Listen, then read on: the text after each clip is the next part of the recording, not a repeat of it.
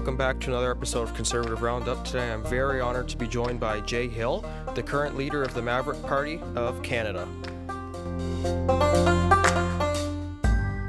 Alright everyone, welcome back to episode 14 of Conservative Roundup. Today I'm joined by Jay Hill, the interim leader of the Maverick Party, formerly known as Wexit Canada, and was the previous MP for Prince George Peace River. Thanks for joining us, Jay. It's great to have you. Good to be with you, Aidan. All right, perfect. Why don't you start by telling us off a little bit about yourself? Well, I was born and raised up in Fort St. John in the far north of British Columbia, in the what's known as the BC Peace River region, and raised on a farm there. After graduating high school, I worked in the oil and gas fields. And then I ultimately went back to the farm and expanded the family farm with my one younger brother and my parents until I got interested in politics and got upset with where the country was headed. And so I first ran for the Reform Party of Canada when it was less than a year old in 1988. All reformers in that election lost. Stayed involved for the next 5 years, as well as went back to the farm, obviously, to earn a living, and was successful in fending off a nomination challenge from 3 other gentlemen in the riding. I got elected in 93 and then elected 5 more times after that, and served 17 years as the Member of Parliament for Prince George Peace River. The last few years was in the cabinet with Stephen Harper when he was Prime Minister of a Conservative government. Retired from federal politics, or at least I thought I did, in 2010. And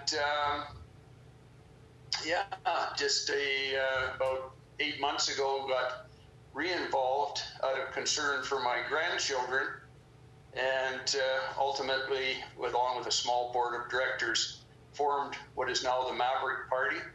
And we've taken it from there, trying to establish the credibility and building upon the start last summer, and continuing to build the Maverick Party as an alternative for Western Canadians in the next federal election.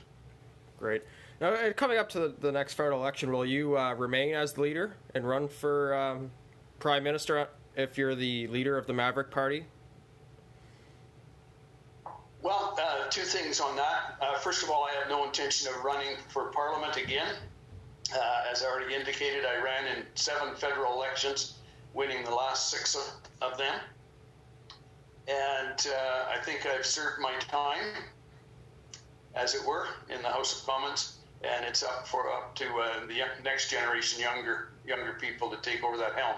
So my role as interim leader of Maverick is really to establish, build, and continue to develop the Maverick Party, as I said, as a credible and viable opposition for Westerners to support in the next federal elections, should they so choose.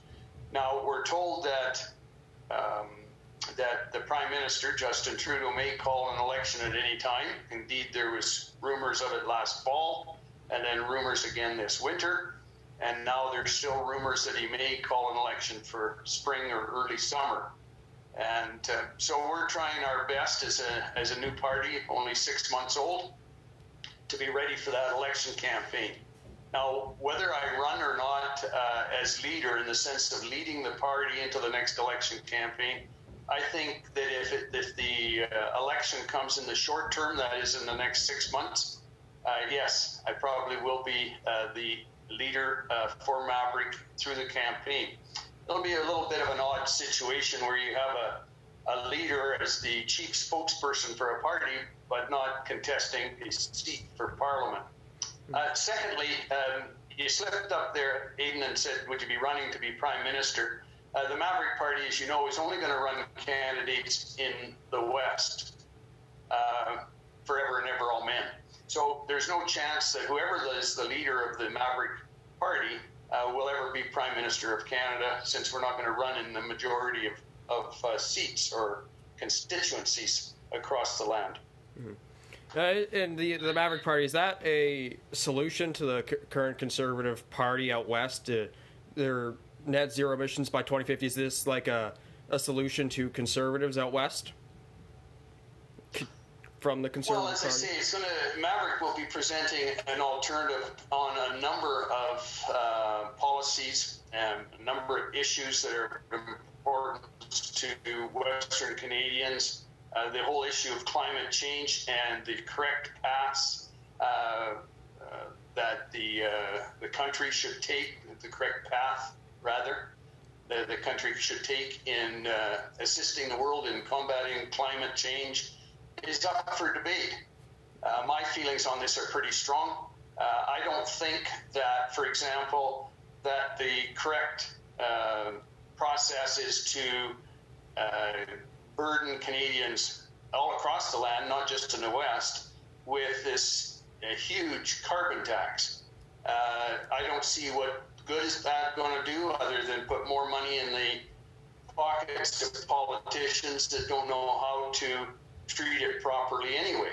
And I don't see where a carbon tax is going to dramatically or even mildly affect emissions and affect the global fight against climate change.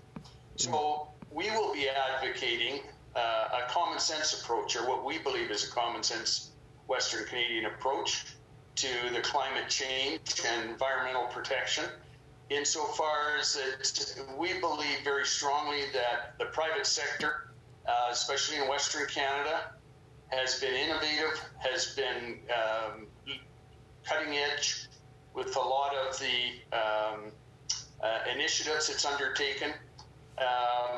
Some, obviously, with the encouragement of targets and potential ramifications from the federal government, but some that the industry has just done on its own. And we have the cleanest and the most labor-sensitive and environmentally sensitive industries in the world in Western Canada. Not only the oil and gas industry, which obviously is often the focus, Aidan, but also the mining industry, agriculture. Dare I say, we've had mavericks at the leading edge of all these industries in Western Canada that have been developing environmentally sensitive and climate positive initiatives. And I believe, and Maverick believes, that the path forward is to share that technology with the large emitters around the world: China, India, Indonesia, Africa, Russia. If we were to share that technology that we've developed here in Western Canada, we would have a much greater impact on worldwide global emissions than anything that we might do as a nation in handicapping our own industry and our own people here in Canada. So that's a different approach than what you'll hear from the others that have this nonsensical approach of zero emissions by 2050. You notice that the Liberals and now the Conservatives are advocating that, but they don't tell you what kind of pain is going to have to be inflicted on Canada and our economy to achieve that target. And it's just unreasonable, and I think most people will come to see that, and they'll be looking at an alternative like the one that Maverick is going to bring forward. For sure. And just looking at articles and online, you're only going to be running Maverick candidates in strong Conservative ridings or any riding out west? What's your goal or outcome? Ultimately, just as with the Reform Party, it's going to take time to establish Maverick EDAs, they're called now. We used to call them constituency or riding associations. I think we have about 14 up and running and recognized by the now. All of that's happened just since Christmas. So we are experiencing quite a bit of progress as a party. You're right. We are targeting the strongest Conservative ridings as our initial targets. And again, as I did when I answered a previous question, part of it's going to depend on the Prime Minister when he calls the election, as far as how many ridings we're going to be organized in, how many ridings we'll have credible quality candidates to run for Maverick. And there's no point in running a good candidate if they don't have any chance of winning, in the sense that they have to have a team behind them. We have to, as a party, we have to have the Electoral District Association organized to support them, that candidate can draw upon to form the nucleus of his or her campaign team. We have to raise money, obviously, not only for the party itself to conduct a credible campaign, but for the individual candidates as well, so that they can run a credible campaign in their constituencies. So it's anybody's guess at this point how many ridings we'll be able to contest. You're right, we're only running in Western Canada. The 4 Western provinces have only 104 ridings. Of those, we've identified over 40 that the Conservatives won by such wide margins, like 60, 70, in some cases 80% or more of the vote. Well, if you split those votes in half between a Conservative and a Maverick candidate, there's still no way that one of the other 3 parties, the Liberals, NDP, or Green, would win in those ridings. So for those Western Canadians, it'll be a choice between doing what they've done in some cases for generations and send a Conservative to Ottawa as their member of Parliament, or dare I say it, become a Maverick themselves and take the risk that's associated with a new party and send a Maverick member of Parliament. The big difference is that the Conservatives are always going to have to censor their members of Parliament in the West because of the need to appeal to where the votes are, which is Central Canada, Toronto, Montreal, and those areas, whereas a Maverick member of Parliament will only speak and vote for what is good for Western Canada and his or her constituents. So that will be the big difference in this next election campaign for those Westerners that will have the opportunity to mark their ballot for a Maverick. For sure. And have you had any members of Parliament, Conservative members of Parliament, reach out and say that they like the party, they support the party, or they want to run in the next election as a Maverick? No, we have not. I have not had conversations with members, with the one exception, and with members of Parliament from the Conservative Party of Canada.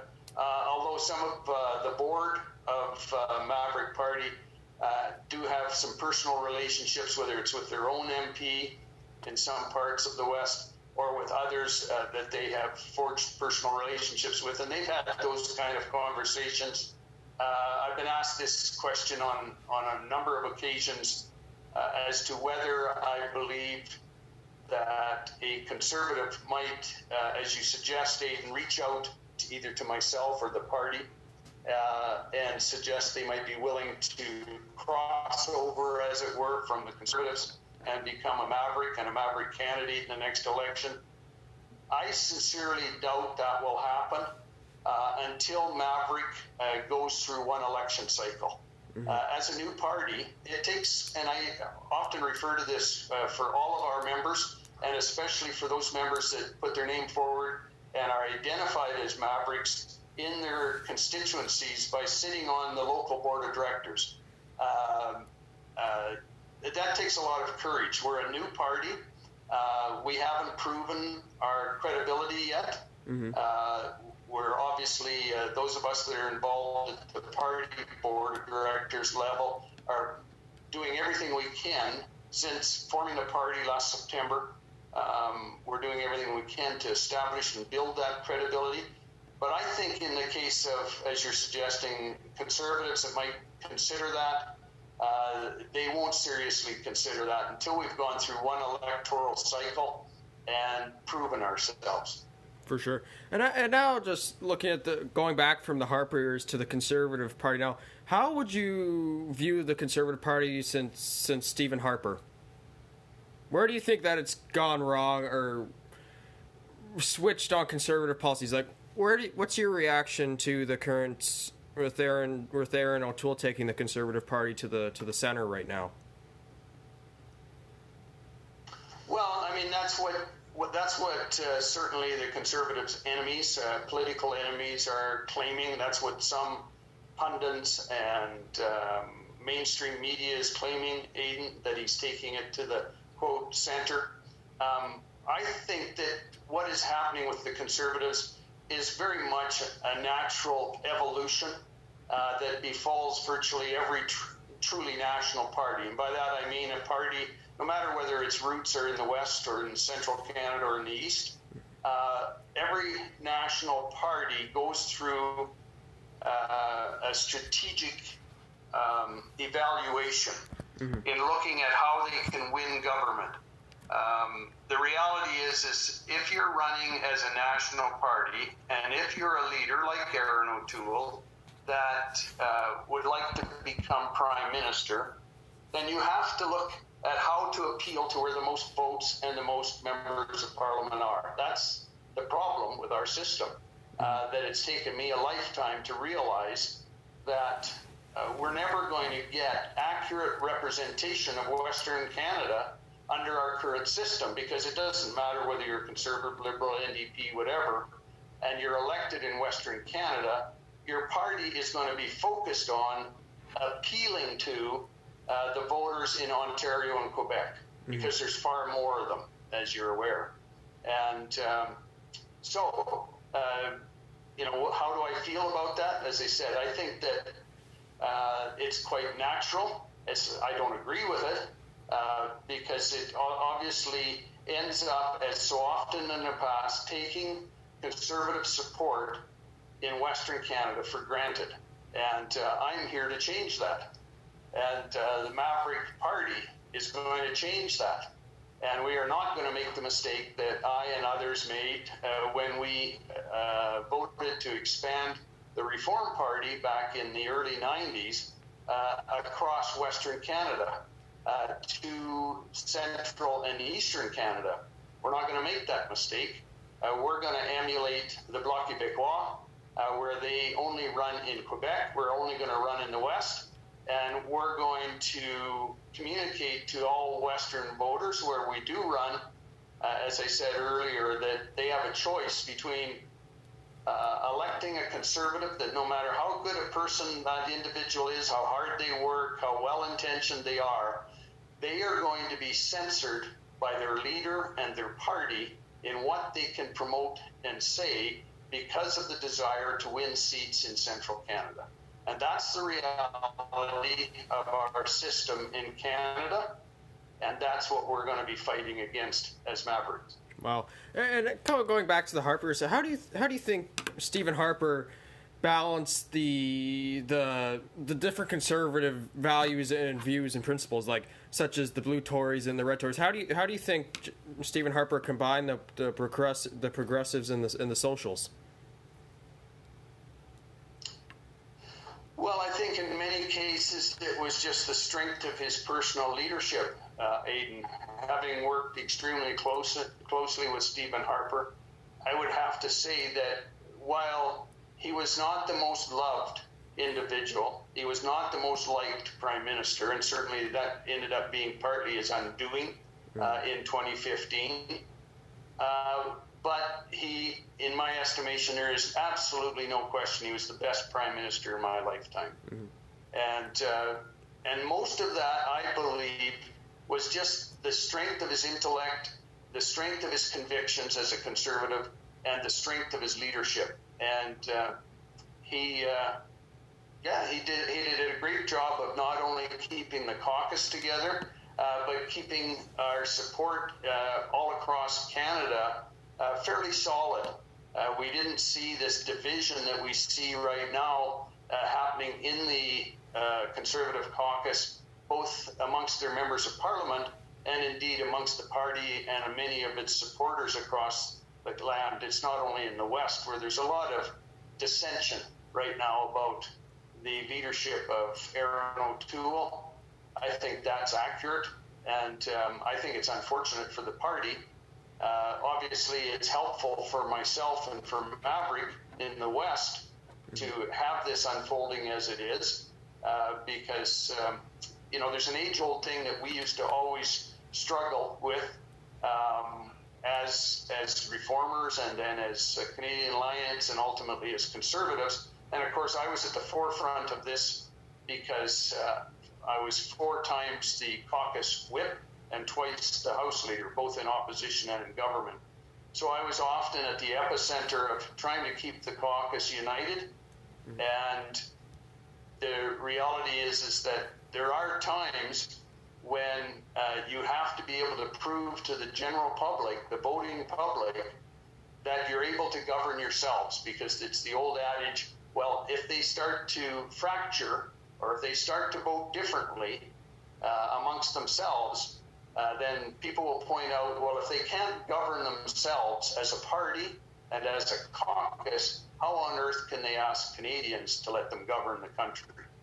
For sure. And therein lies the problem for all of these old national parties. Mm-hmm. And now looking at lockdowns and some Conservatives going against some of their principles, such looking at lockdowns, such as example as Ontario. I'm from Ontario. The lockdowns here, they do seem to last longer in some cases, and even in Alberta, Saskatchewan, and Manitoba, they've lasted not even 4 or 5 months. They just basically go on the data and numbers provided. What's your stances, or the Maverick Party stances on lockdowns due to COVID? Well, we don't have a position, and why is that? It's because myself and Maverick, our board of directors, obviously we've debated this, Aidan, over the last 9 months. Obviously, the restrictions and the lockdowns, as you call them, are make the challenge of expanding and growing a political party, a new party, that much greater. I mean, that stands to reason. We can't hold public meetings, we can't hold rallies, we can't get out and meet with people and try and carry the Maverick message to the uninformed. So we recognize all that, and because of that, we have discussed it and debated it. But we aren't taking a position, and I can honestly tell you why. Because you have probably upwards of half of the citizenry of this country that are increasingly concerned about the restrictions on charter rights. Okay?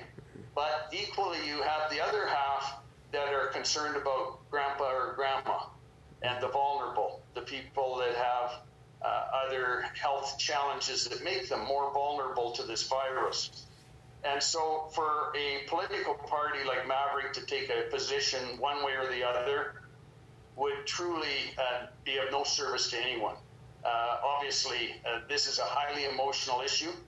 Are we concerned about some of the restrictions on charter rights of movement and speech and a number of other things? Of course we are. But we're equally concerned about taking the necessary steps, whether voluntarily or whether enforced, to protect the vulnerable in our society.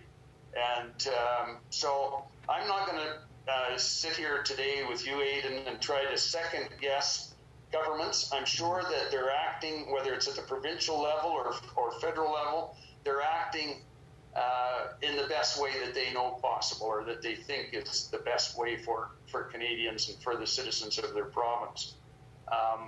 These are extremely difficult issues to grapple with. I'm glad I was never at the cabinet table when we had to deal with issues like this. Having been at the cabinet table with Stephen Harper and my cabinet colleagues, and faced with, for example, the fallout of the 2008 a recession that hit a lot of Canadians hard, and trying to help certain industries, know how difficult it is to grapple with those types of decisions. So I'm not here today to second guess what government is trying to do or how successful they are. Yeah, for sure. And entering politics, who were your main political inspirations? Like, what political figures?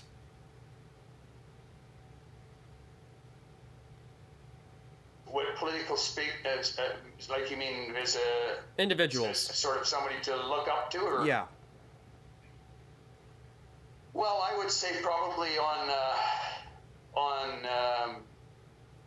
their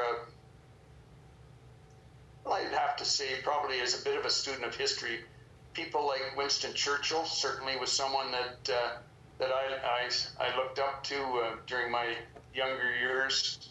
Certainly as a mentor, someone that I had the immense and still do have immense respect for, although I differ in opinion occasionally, is Preston Manning. And later on, of course, we've already discussed him, Stephen Harper, a man that I have immense respect for the job he did as Prime Minister of this country. It's not to say he didn't make mistakes. I think he would admit that himself. We're all human after all. But I think on balance, I would have to rate him, as I already said, the best Prime Minister of my lifetime, and certainly someone that I looked up to and continue to look up to. Mm-hmm. Yeah, Steve, coming back to, I wasn't obviously old enough when Stephen Harper was in power, I wouldn't remember.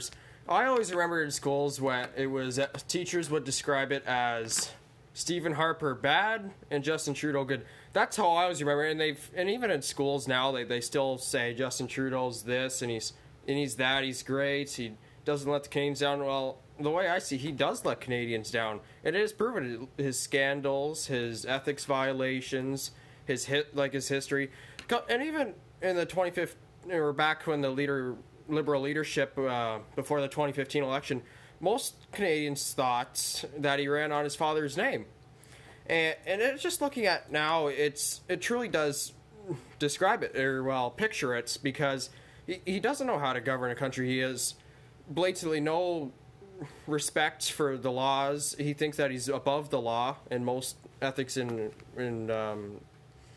violations and scandals, such as the SNC Lavalin. And he kicked Jody Wilson-Raybould out of his cabinet because she spoke up and did her duty, right?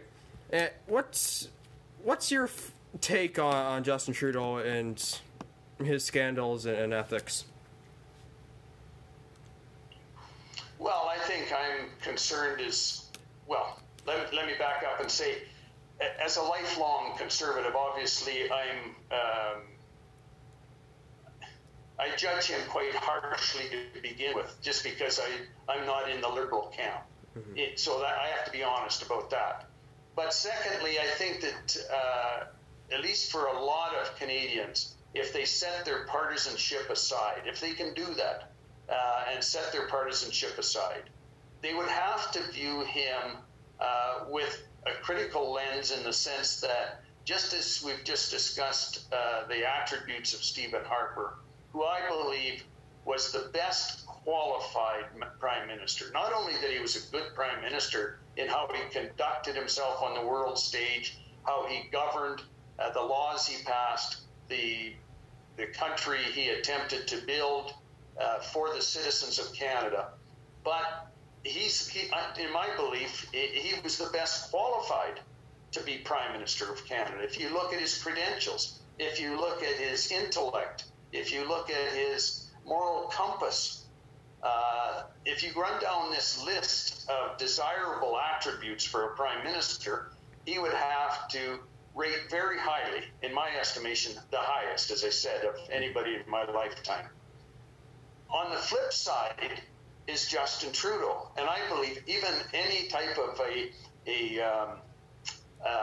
a fair analysis of his strengths and weaknesses would show that Justin Trudeau is the least qualified of any Prime Minister this country's ever had since 1867. And I don't think that's being unduly harsh on the gentleman. The fact of the matter is, he was a part-time drama teacher. I mean, this guy has no qualifications, not intellectually, not academically, not as far as real-life experience. He was born with a silver spoon in his mouth. He himself admits that he's had a privileged life, and that's the one thing that I can agree with him on. And he's been an absolute disaster for Canada, and he will continue to be. And it absolutely astounds me, Aidan, and it's one of the reasons why I became a reluctant Western separatist, is because after the 2019 election, it became clear that the majority of Central and Eastern Canadians, despite all of these things being quite evident in 2019, a year and a half ago, they still re-elected him. Mm-hmm. Yeah, right. Coming back to the silver spoon, like, he's known nothing over $1 million in his bank account. Some Canadians right now, there's 9.4% unemployment rate, massive debt, massive deficits, and nothing to show for it. No economy, no jobs, nothing. And is there a question there, Aidan? Well, I want to see what your take is. What your take is on how he spends the government's money. Like you go from a surplus, $130 billion surplus, to a $2 trillion in debt, $130 billion deficit. Why do you think that he's so reluctant to spend, and have nothing to show for it? Well, I'd have to just say that he's a Liberal. Mm-hmm. The thing that astounds me, quite honestly, having been there for the 3 back-to-back Jean Chrétien majority Liberal governments, Aidan, back from 93 to 2005, it astounds me that Jean Chrétien and Paul Martin don't speak out against what's happening. Just as it's damaging to all Canadians, in my feeling about this, as you just described, this wanton spendthrift attitude of this government that just is throwing away billions upon billions upon billions of dollars. That I would think that the average grade 12 student could do a better job of managing the economy than what Justin Trudeau and his crew have done. And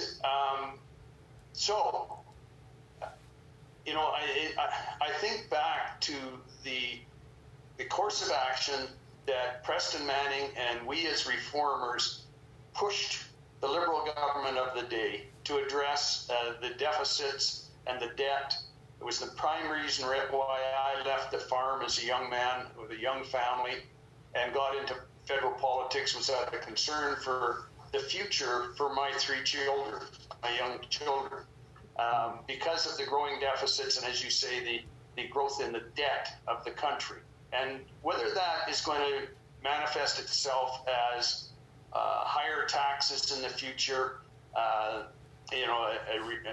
restricted economic activity, or all of the above, what it really means for the next generations, and that's what why I'm doing this now, is out of concern for. I used to have 3 young children. Now I have 3 young grandchildren. So the deja vu, what goes around comes around.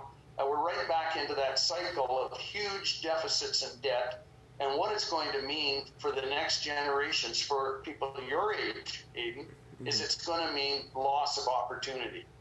You are simply not going to have the opportunities for growth, for occupation selection. They're just not going to be the same chances that my generation enjoyed. When we used to talk, when I was a young man, that a Canadian virtually anywhere in the country could pull themselves up by their bootstraps, no matter, the standard of living they had as a child. The opportunities that were out there, if you wanted to work hard and get ahead, were infinite. Mm-hmm.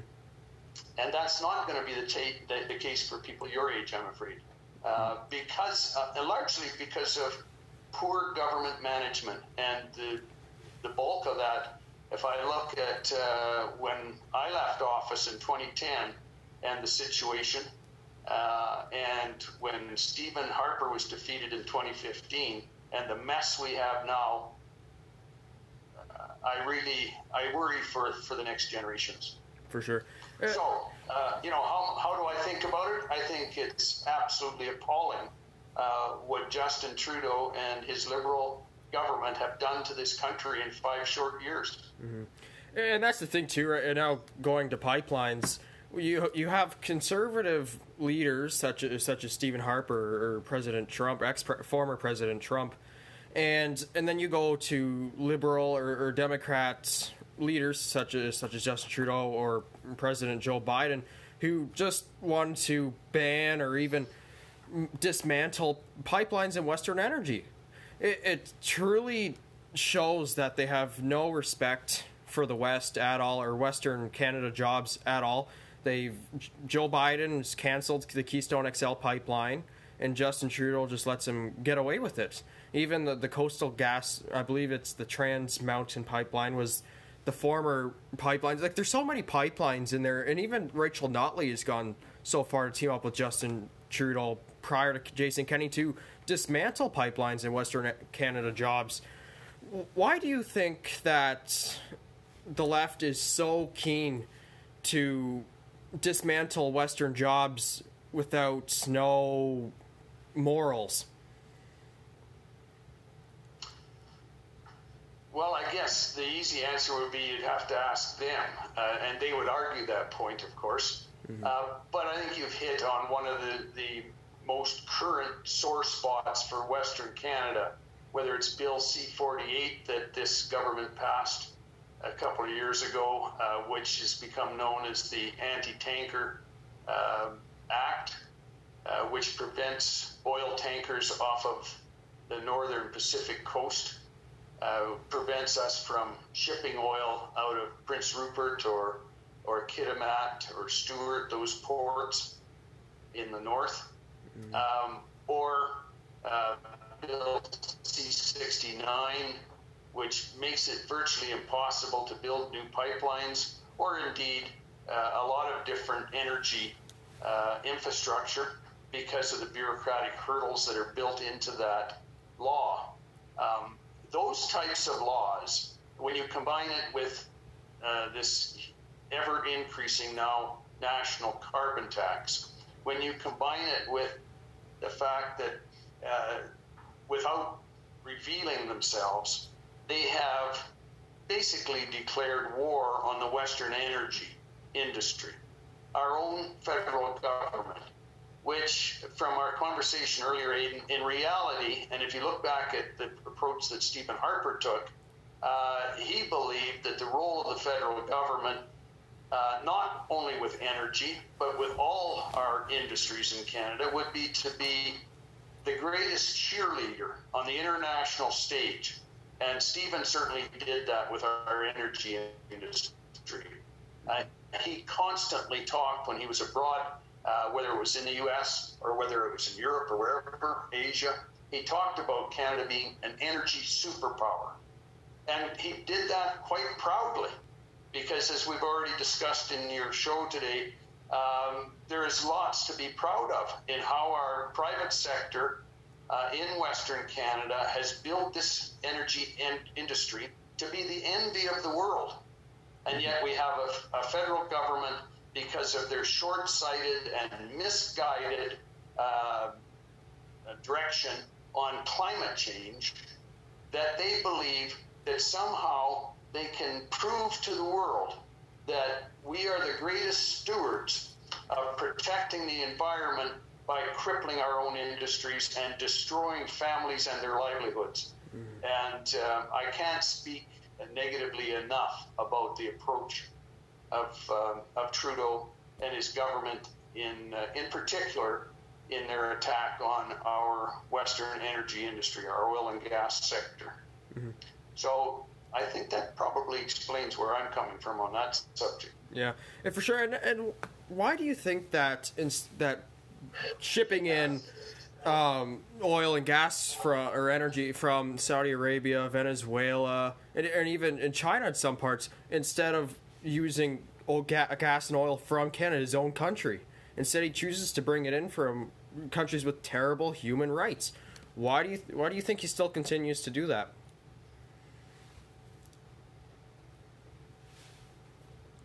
Because it's more profitable, I believe, for Eastern and Central Canadian interests. I think it comes down to dollars and cents, and they can make more money by bringing in, as you say, oil from Saudi Arabia or Venezuela or Africa or Russia than they can by supporting Energy's pipeline and Canada becoming energy self-sufficient because governments like Mr. Trudeau's have imposed all these conditions on our industry, and our industry has more than met those conditions. In many cases, they've gone beyond them, as you suggest, as far as human rights, as far as labor code, as far as environmental protection. You go to run down the list of all the things that our oil and gas industry has done, and in many cases willingly done, to take the lead globally in how we produce our energy, to make it the cleanest energy on Earth, and the cleanest in not just environmental standards, but in all other standards. And yet none of those conditions are imposed upon the oil that Central and Eastern Canada import, as you suggest. So why do they do it?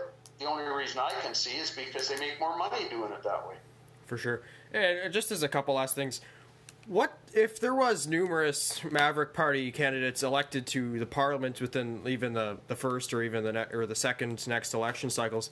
What's the Maverick Party's main focus to get done in Parliament?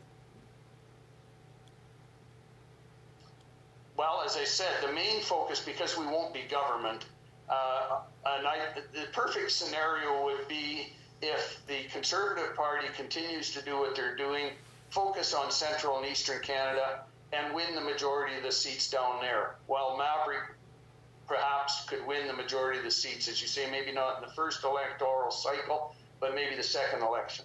Mm-hmm. Then, ideally, we would work with a Conservative government, and we would espouse and speak and vote on things that are good for Western Canada. We would try to do what the NDP is doing with Justin Trudeau right now, where maybe the tail wags the dog. And even though we wouldn't have a lot of members of Parliament, we could have a very profound influence on a minority Parliament. Just as some of the other parties, not just the NDP, but the Bloc Québécois, I've used them in the example in our earlier conversation, Aidan. So our members of Parliament, it would be a very simple strategy, just as it is for the Bloc. If it's good for the West, when a bill or a motion comes before the House, then Mavericks would speak in favor of it, and indeed they would vote for it. If it wasn't, then there'd be a lot of negotiations behind the scenes with that minority government and that Conservative Prime Minister to try and force him to see the error of his ways before his government falls. For sure.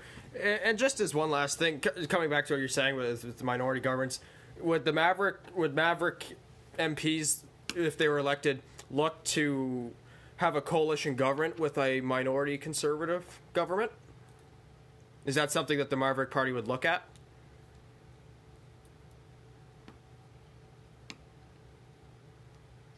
Well, it's a hypothetical question. We're a long ways from that, Aidan. But at this point in time, I'd have to say, based again on my personal experience, it would be highly unlikely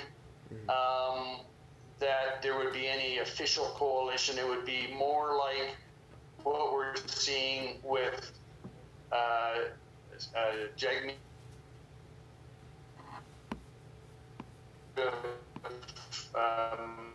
minority government, provided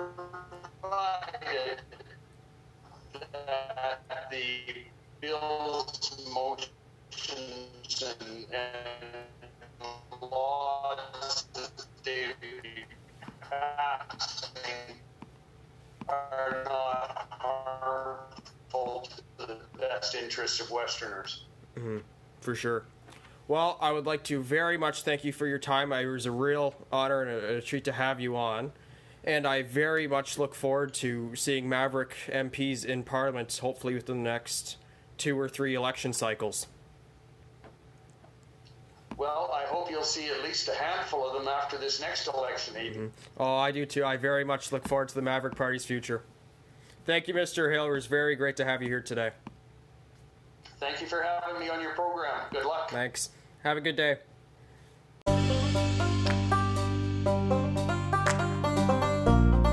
And I was very honored to be joined by the Maverick Party leader, Jay Hill. Make sure to tune in on the next episode of Conservative Roundup.